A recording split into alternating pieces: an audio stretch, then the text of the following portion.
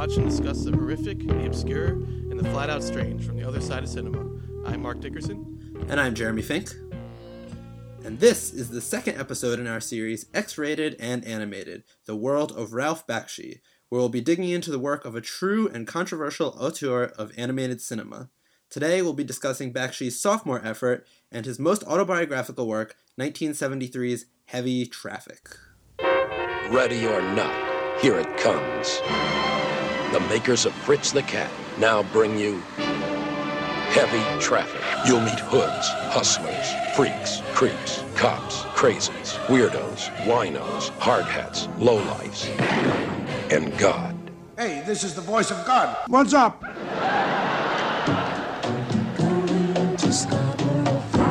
It's animated, but it's not a cartoon. It's funny, but it's not a comedy. It's real. It's unreal. It's heavy. Heavy Traffic. Heavy Traffic, written and directed by Ralph Bakshi, follows the life of a young man living in New York City named, not to be confused with The Godfather, Michael Corleone, who wanders around playing pinball and exploring the inner city, dark, grimy underside of the city.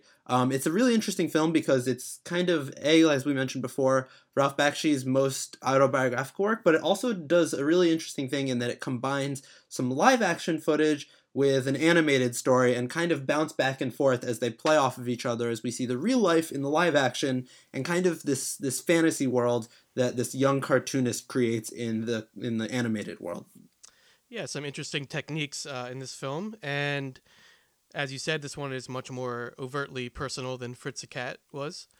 And this is a film that he originally wanted to make as his first feature, but of course he was not able to do that because who is this guy trying to make a personal animated feature? But once Fritz the Cat came out and was hugely successful and gained a lot of notoriety, he was able to make this film apparently very quickly after Fritz the Cat came out, because this is the very next year, 1973. Fritz the Cat came out in 72. And in this film, there's no more anthropomorphized animals. And this is actually Bakshi's personal favorite of the films that he made. And it's also one of his better reviewed movies, I would say. And what were your first impressions of it, though, Jeremy?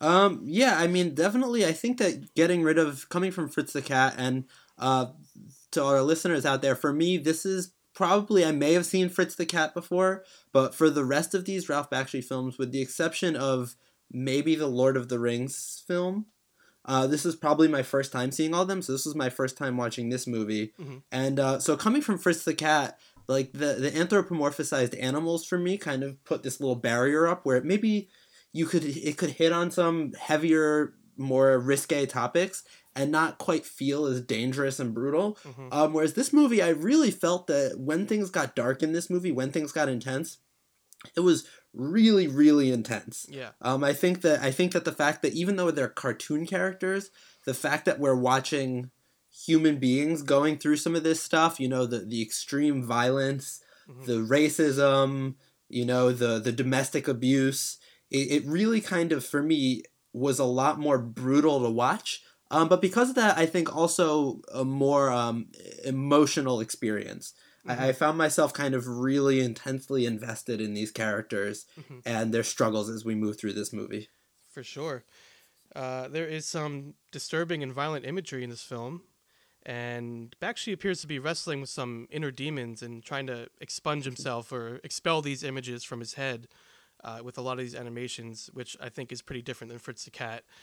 Fritz the Cat was more of it had a message, and he definitely was very, there's moments in there which are very out there and crazy and shocking and all of that. But like you said, Jeremy, because it is more real in a lot of ways and deals with real people, even though it's animated, it has a certain edge to it that Fritz doesn't really have, and it does give it that a little bit more emotion, as you said, as well. I definitely felt that from this movie, which mm-hmm. is why I think I do like it more than Fritz the Cat. But I mean, just to compare, I mean, it's apples and oranges kind of, because Fritz the Cat is completely different animal than this movie.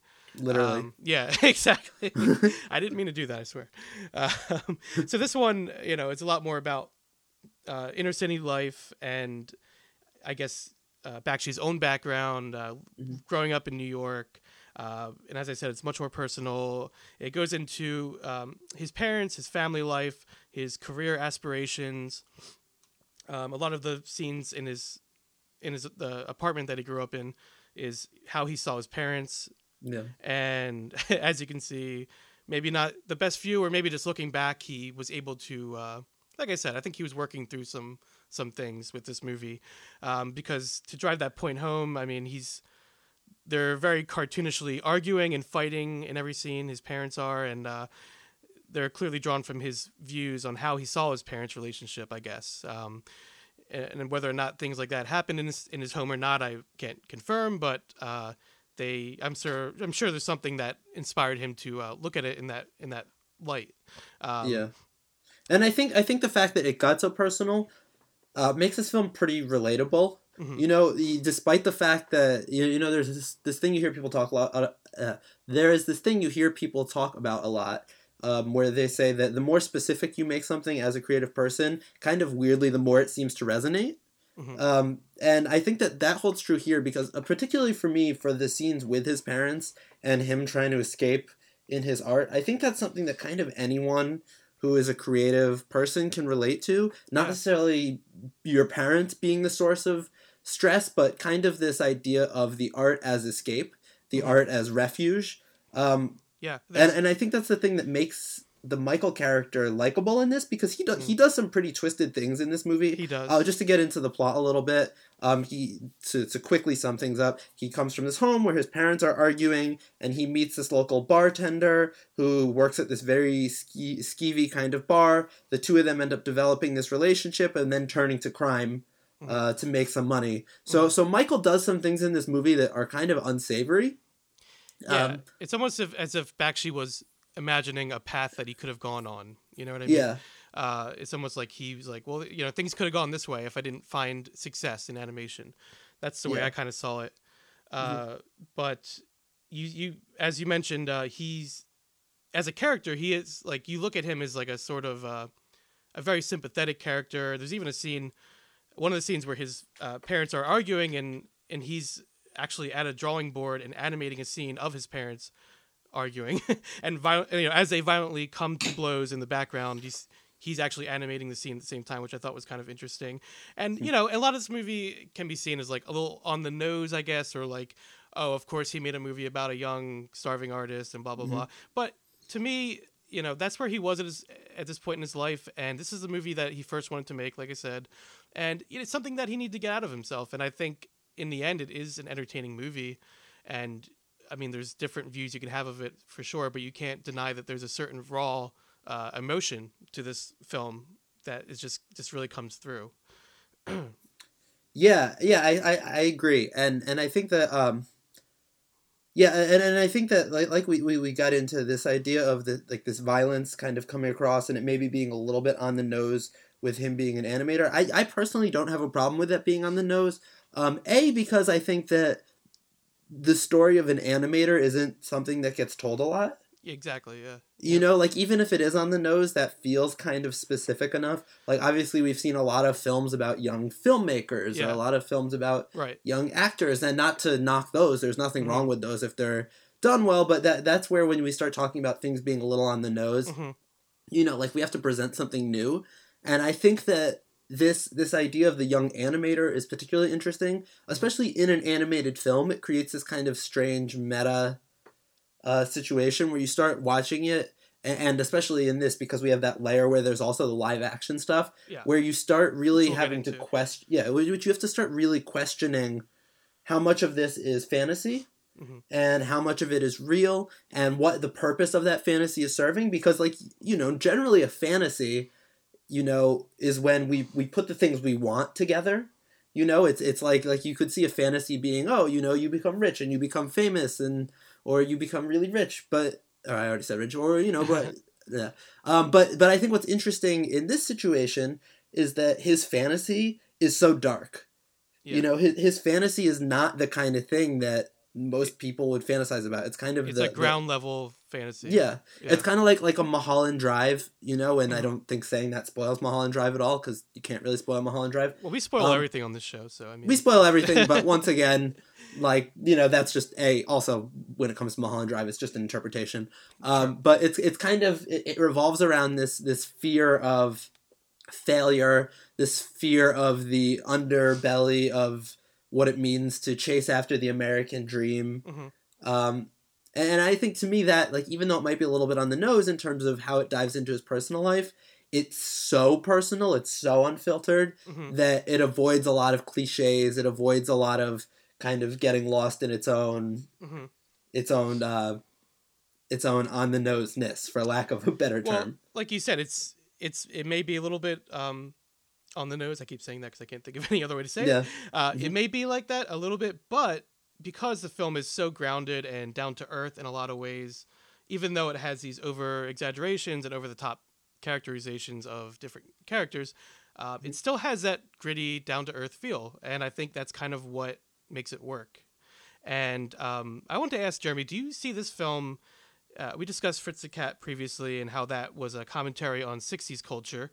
Do you see this film as being somewhat critical or reflective on what was then the current 70s New York, like the age they were living in? Do you think he was making a comment on the times they were in, or do you think it's more personal and that's about it? Do you think there was a little bit of both?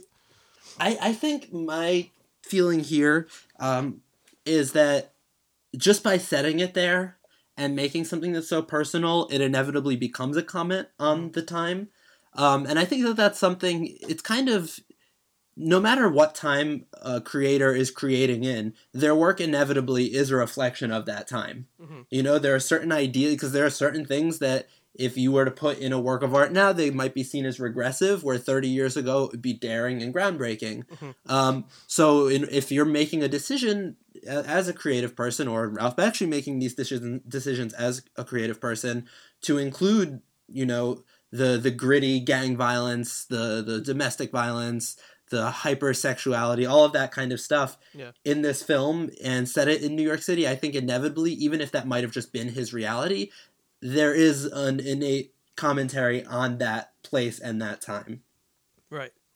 I think, but first and foremost, though, it was portraying the world as Bakshi saw it, or as it appeared to him as a young man coming up in the streets, sort of, and you know, trying to be an animator. And it may not be everyone's view, but then Bakshi is a very personal filmmaker, not someone who's really interested in mainstream opinions, I would say.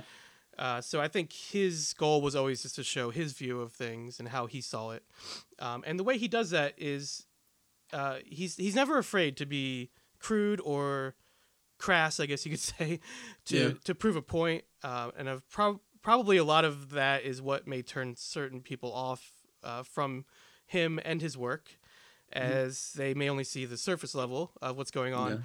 He's not an easily accessible filmmaker, for he's sure. not. And even though it's animation and everyone says animation's for kids, whatever, he's dealing with some really deep-seated issues and some complicated themes.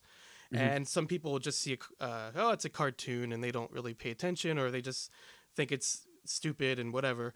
But I do believe that there are deeper currents at play here and more complex themes at work if one is open-minded enough to look for them.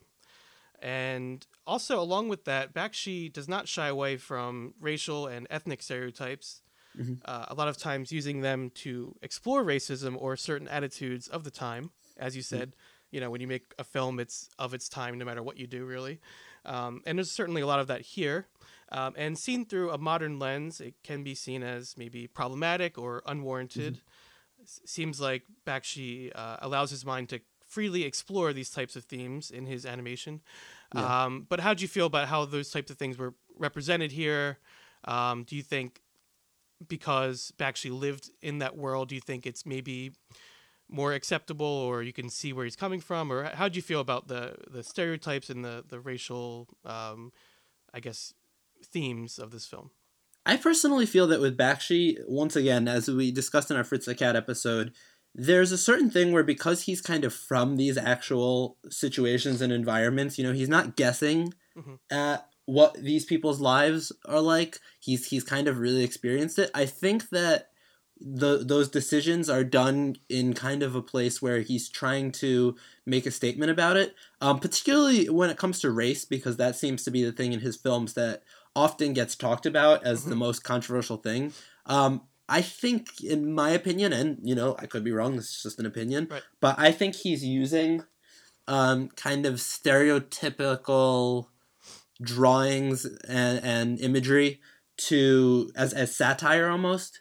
He's trying to make a point that this is the worldview, and by accentuating and not just like every race and type of people are kind of the thing about them that is considered the most stereotyped is always brought to the forefront. It's accentuated. So to me, I think he's kind of using that as a tool. And as you said in our previous episode, he is an equal opportunity offender. I think that's your exact words because I was just editing it. Oh, destroyer. Sorry, equal opportunity destroyer. I got it wrong. But yeah, you had mentioned that, and I think that's very true because I think everyone gets it in certain ways. And a lot of these people, he did, these types of people, he did know and grew up amongst them. And as we also discussed in the previous episode, he's a very ground level guy. He would take a tape recorder and go to a bar and talk to people and get their actual conversations and record those and put them into his movies. So I think he comes from it from a different place than a lot of other people would, which maybe gives him certain leverage. And I think he's dealing with things that he's seen and conversations that he's heard and things like that. So, but there, sorry, what was that? I think he tends to give, even if he draws someone, a particular character, in a really stereotypical way, he tends to humanize those characters too. Yeah, you tend to feel sorry for them, or or like they're not one-dimensional stereotypes. No. Even if they're drawn, in a way where, and I think that's kind of what's interesting too, is why I would personally lean towards saying that he's doing this in the spirit of satire. Is that if someone is drawn in a way where you have a preconceived notion about them, he will kind of immediately break the preconceived notion, which is interesting because historically, animation has a huge history of racism. Historically, like if you look back at early animation, like it's it's rampant with really, really racist, troubling imagery, and those characters were never portrayed as three-dimensional human beings. They were just the stereotype. So I think by drawing these characters as a stereotype and leading you to believe that, it's going to be a certain way, and then all of a sudden flipping that and portraying this very real human being, it kind of makes us as the audience really think about and consider why that decision might be made and what's being accomplished. For sure. Yeah, I think it's not surface level, I don't think. And in addition to him exploring those types of themes, he also, this film, Fritz the Cat, was, I would say, a complete satire. This film has elements of satire in it, and he does explore the animation world a little bit, not too much, but there is a scene in particular I wanted to talk about because I think it's kind of sums up his feelings maybe about the animation industry. But so Michael, the main character, gets a chance to pitch a comic strip idea to an old executive, and this guy is literally lying on his deathbed in the hospital, but he seems enthusiastic enough to listen to him explain the idea. And once Michael has gone on this little tangent and explained what he wants to portray, the tone of it is, I guess, so dark that the mogul actually ends up dying during the pitch. So it's like, I feel like that says a lot about how Bakshi felt at this time, when he was probably pitching this idea, honestly, to some old executive who had no idea, like, what is this? Like, you're going to make an animated film for adults? And he had proven that he could do it with Fritz the Cat, but before that, I'm sure it was, and even after Fritz the Cat, I'm sure it was difficult for him to get anything made, which is why I was so surprised that this was made so quickly. I guess because that movie was so successful. But anyway, and, this movie too was made. This wasn't an expensive movie to make. Like I can't verify these numbers, but the numbers I'm seeing in terms of budget are $950,000. Okay. which, you know, granted this is early 70s, so that wasn't like nothing Yeah. back then, but it wasn't a big budget movie, especially for a director and writer coming off a movie that just made $90 million, Yeah. you know, and saying he's going to do something in a similar style with similar themes. Like, no one wrote him just a massive, you know, he didn't have a blank check to make this movie. Yeah, and he did run into a lot of problems during the production of this film. I was reading about that a little bit as well. I don't know if you saw that, Jeremy, but halfway into production, Bakshi was actually fired. Right. He was eventually rehired, obviously, but they were trying to get a different animator to actually finish the film, which I can't even imagine, because he is such an auteur and he oversees every cell of a film. So they, I don't know if this is just a rumor. I saw it listed a couple places, but it's unbelievable to me that they would do this. But apparently they tried to hire Chuck Jones to finish directing this film, you know, like the guy who, you know, worked on a lot of Looney Tunes and things like that, which I mean, very talented man, obviously, but it's just such a different thing. I mean, it's, he declined it. And again, Bakshi ended up coming back and everything ended up working out. But that is just very interesting to me if that's actually true. Because, Bakshi's just his own style. You know, he's an auteur for sure. And, to see anyone else try to take on his work would have been interesting, but not the same movie. So speaking of style, as you just mentioned, he has his own style. One stylistic note that is significant about this particular film is Bakshi's use of rotoscoping, where he kind of, not as much as in his later work, but here he really started to introduce some of the rotoscoping, which I don't totally understand the technology of rotoscoping. Mark, you might be able to speak to it better. Well, I don't understand the ins and outs really, but I know that it basically involves drawing over a real footage, real person, and using that as your guide for the animation, pretty much. Instead of either going off the top of your head or looking at a reference, they would actually trace over real footage, which would give it a much more realistic motion. Yeah, and I think it's interesting that as the director and writer who, working in the animation field, kind of seem most concerned with realism, that this is the technique that he would end up embracing.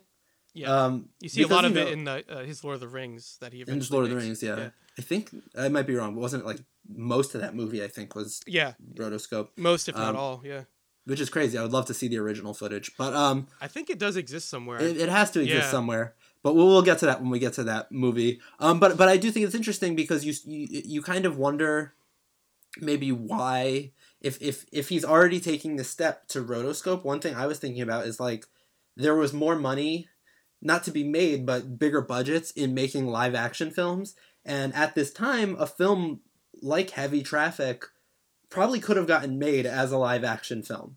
Yeah. You know, this is budget. Within, low budget, kind of similar, I'd have to check the dates, but similar time period to same year as Mean Streets came out. Yeah. So I almost wonder, I wonder if there was ever for Bakshi a temptation to just say, all right, screw it, I'm going to go do this live action thing. Well, if it was always about the animation.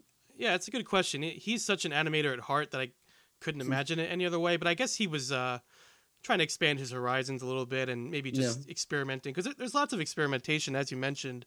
There's a very experimental nature with this film, so they combine live action with animation, sometimes even in the same exact frame, which is really cool, and something you didn't see much at that time, until Who Framed Roger Rabbit and Aha, the music video for Take On Me, until those things started coming out and blowing people's minds. So this was before all of that, and he was just kind of trying it out, I guess, and trying different things. And sometimes it comes off really neat, and there's some cool effects with that. He also incorporates scenes from old movies and war footage. He also incorporates what looks like B-roll footage or images for the backgrounds. As we discussed with Fritz the Cat, they used actual photographs of backgrounds, and they traced over that for the backgrounds in that film. And in this film, they kind of took it a step further, where they would actually use the actual footage or the photographs as the background, and they did some tracing in this film as well. So he kind of combines a lot of different elements, and it's a natural progression, I would say, from Fritz the Cat. and you see him trying out a lot of different things in this movie, and that's part of why I like this movie so much, because it's so much you just feel his energy, you feel his headspace much when you're watching this. You just see him trying out these different things, and so I thought that was pretty cool. I did want to ask, because there are some actual live action scenes in the movie, mostly the ending. How did you feel about the beginning and the end? What did you think of the live action segments? Do you think they worked? Do you think they fit well or mixed well with what we saw in the rest of the film? I think they worked. It kind of took me by surprise a little bit. I think by the end of the film, when we see some more of this live action footage, I had kind of forgotten the beginning a little bit. Yeah. I had kind of forgotten that we had already seen the live action stuff. Yeah. So to me, it kind of felt like it came out of nowhere a little bit. Mm-hmm. I love, once again, spoilers abound. I love that we have our main character getting killed. Yeah. And then we go to our live action thing. Yeah. I was like, wow, they're killing the main character. Where does it go from here? So I thought that it was a natural conclusion. I think it was kind of jarring for me personally for the first minute of that live action footage. Right. Like it took me a little while. It didn't seem like necessarily like a smooth. It almost felt transition. Like they were going to go right back into animation. They didn't at all. Yeah.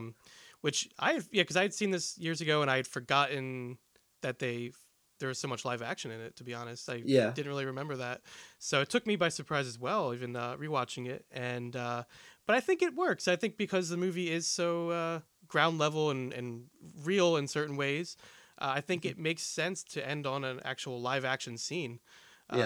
Whether or not it works as well as everything else in the movie, I mean, that's up for debate. But I think it's the fact that he ended it that way is interesting. And you see where his headspace was at. And another thing I wanted to discuss, besides the live action footage, there's a reoccurring motif of pinball in the movie. I wanted to talk about that a little bit. I guess I saw it as actually seeing inner city life as some sort of win or lose game. Interesting. Yeah. No, go on. I'm curious to hear this. Well, that was my main thought about it, just how people... Like a win or lose. Yeah, and people ping-ponging back and forth and never really, and then, I don't know, just like seeing it as a game was an interesting motif that went throughout.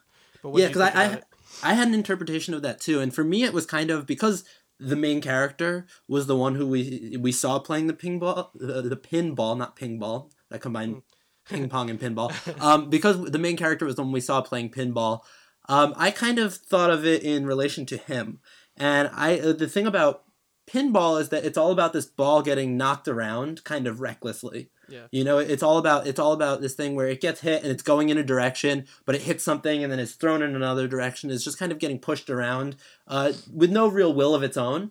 And I thought that was kind of the perfect metaphor for the Michael character, because he basically would just kind of roll with the punches throughout this film. Yeah. It didn't really seem like he had a lot of agency. Like, he's just thrown into an environment and then shot out and then just kind of getting pushed around by these people and circumstances, even from the beginning. Like, you look at his family life, like, he kind of had no chance based on the situation he was coming from. His parents couldn't really nurture him or give him any guidance because they didn't really seem to have their own. Yeah, it's like he's banging around inside that apartment, and then he ends up out in the streets, and he's banging outside there. And eventually it ends up with him, going, I don't know the terms for pinball, but going down the gutter. Is that what you would say?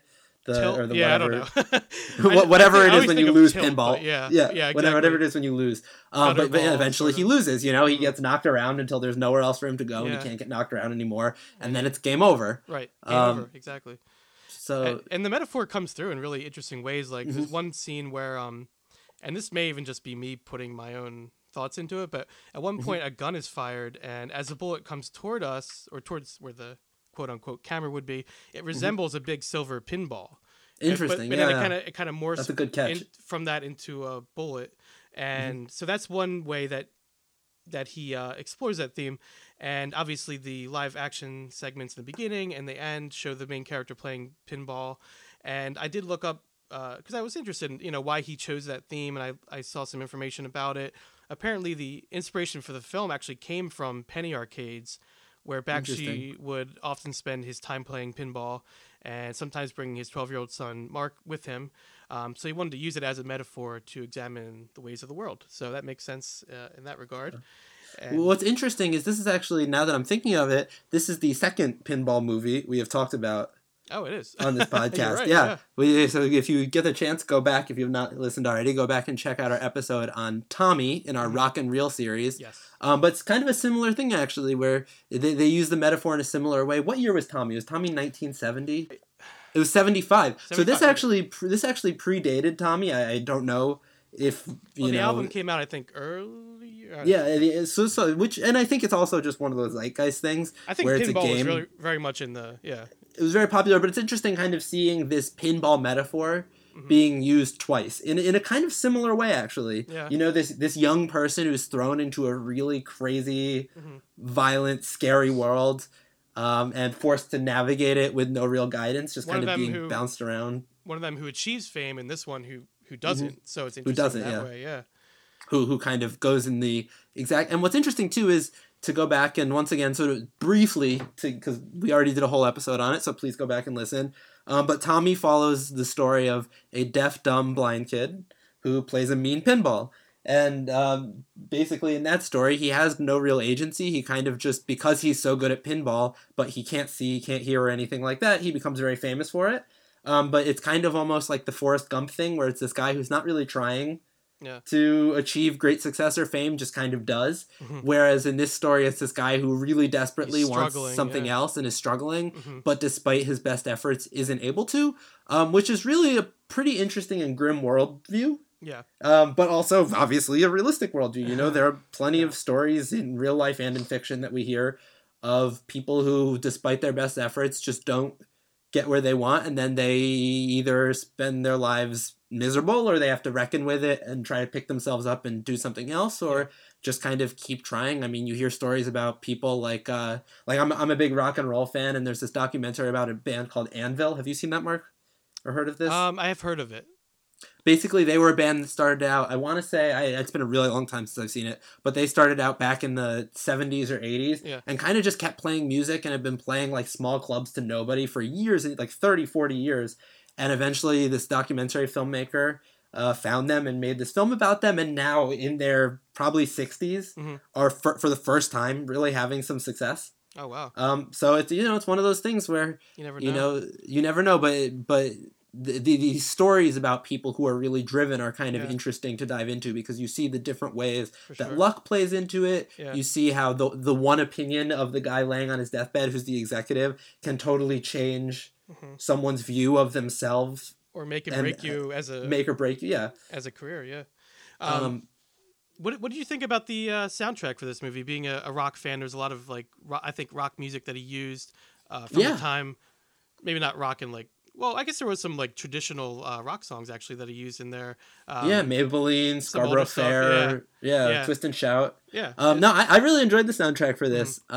Weirdly, the song that kind of stuck with me from this movie was Take 5 by the Dave Brubeck Quartet. And that is for a personal reason, because I used to work in an office building where someone would stand outside and play that song over and over again for money. So every time I hear that song, I am immediately enraged. But no, I thought the soundtrack was great. I think it's kind of the time, you know, like perfect. A few years after The Graduate, you know, you're like you have this idea of The Graduate, Easy Rider, you know, that was very timely to be using contemporary music then. Right. But it still has that kind of like funky score that Fritz the Cat had, where it's like kind of like this background music to a lot of the scenes as well, like a more funk oriented music, I guess.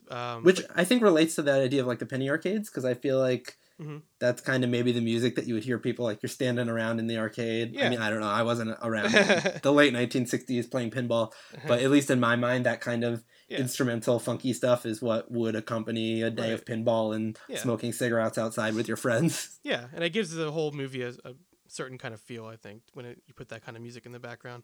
And so I guess to kind of close our conversation on the movie, I wanted to bring up that, you know, we talked about how Fritz the Cat was a X-rated film and how that was such a big deal at the time. This one was also rated X because they as much as the producer Krantz and Bakshi wanted to go for an R-rated film because more people could see it, they still were given an X-rated. Although eventually an R-rated version was released in the late 1990s. Okay. Which I'm not sure why, but was it? Okay, I actually didn't know about that. Was it an edited version of the film? I would imagine. I don't know. I'm just seeing. I'm seeing one of my notes here about that, but yeah, I don't know. That seems like maybe a late 90s independent film was really popular. Let's just quickly take advantage of this lesser known animator who Quentin Tarantino and Paul Thomas Anderson have probably talked about or something like that. Probably, yeah. And I know when they were making the film, there actually was alternate scenes and alternate animations made to try to, I guess, decrease some of the seedier moments. I guess they tried to make it a little more R-rated friendly. But yeah, in the end, it was given an X rating. But the film is considered to be Bakshi's biggest critical success. So despite all that, and I wanted to read a couple quotes here because I think it sums up the movie pretty well and a lot of people's thoughts on it. So Newsweek wrote that the film contained black humor, powerful grotesquerie, and peculiar raw beauty. Episodes of violence and sexuality are both explicit and parodies of flesh and blood porn, a celebration of urban decay, which I think describes it pretty well. And then also New York Times, Roger Greenspun wrote in 1973, people who felt that his earlier feature, Fritz the Cat, merely debased a cherished original can now judge Bakshi's development of his own material. I think that development is as brilliant as anything in recent movies, as brilliant and in its own improbable way as lovely and as sad. And I think that's pretty good at summing up how you feel when you watch this movie. It's funny, it's sad, it's off the wall, it's raw, as many a little bit of everything. Got a little bit of everything. It's offensive. It's everything, and a lot to dig into. And this is still just the beginning, the early stages of our journey with Bakshi, though, because we're going to get into some more epic material. We are not going to do an episode on Lord of the Rings, I believe. We're going to discuss it a little bit along with a fantasy film that he created himself, a story that he originated called Wizards. That's going to be our next film that we're going to discuss, and there's a lot to discuss there. So we're going to end it for Heavy Traffic right now, and thanks for listening to Cult Movie Cult. You can find us on iTunes, Podbean, and Spotify, as well as on Twitter, Instagram, and Facebook. If you have any cult films you'd like to hear us discuss on the show, or if you'd like to officially join the cult and be a guest on the show, please feel free to reach out to us at cultmoviecult@gmail.com. This has been Cult Movie Cult, and until next time, so long from the other side.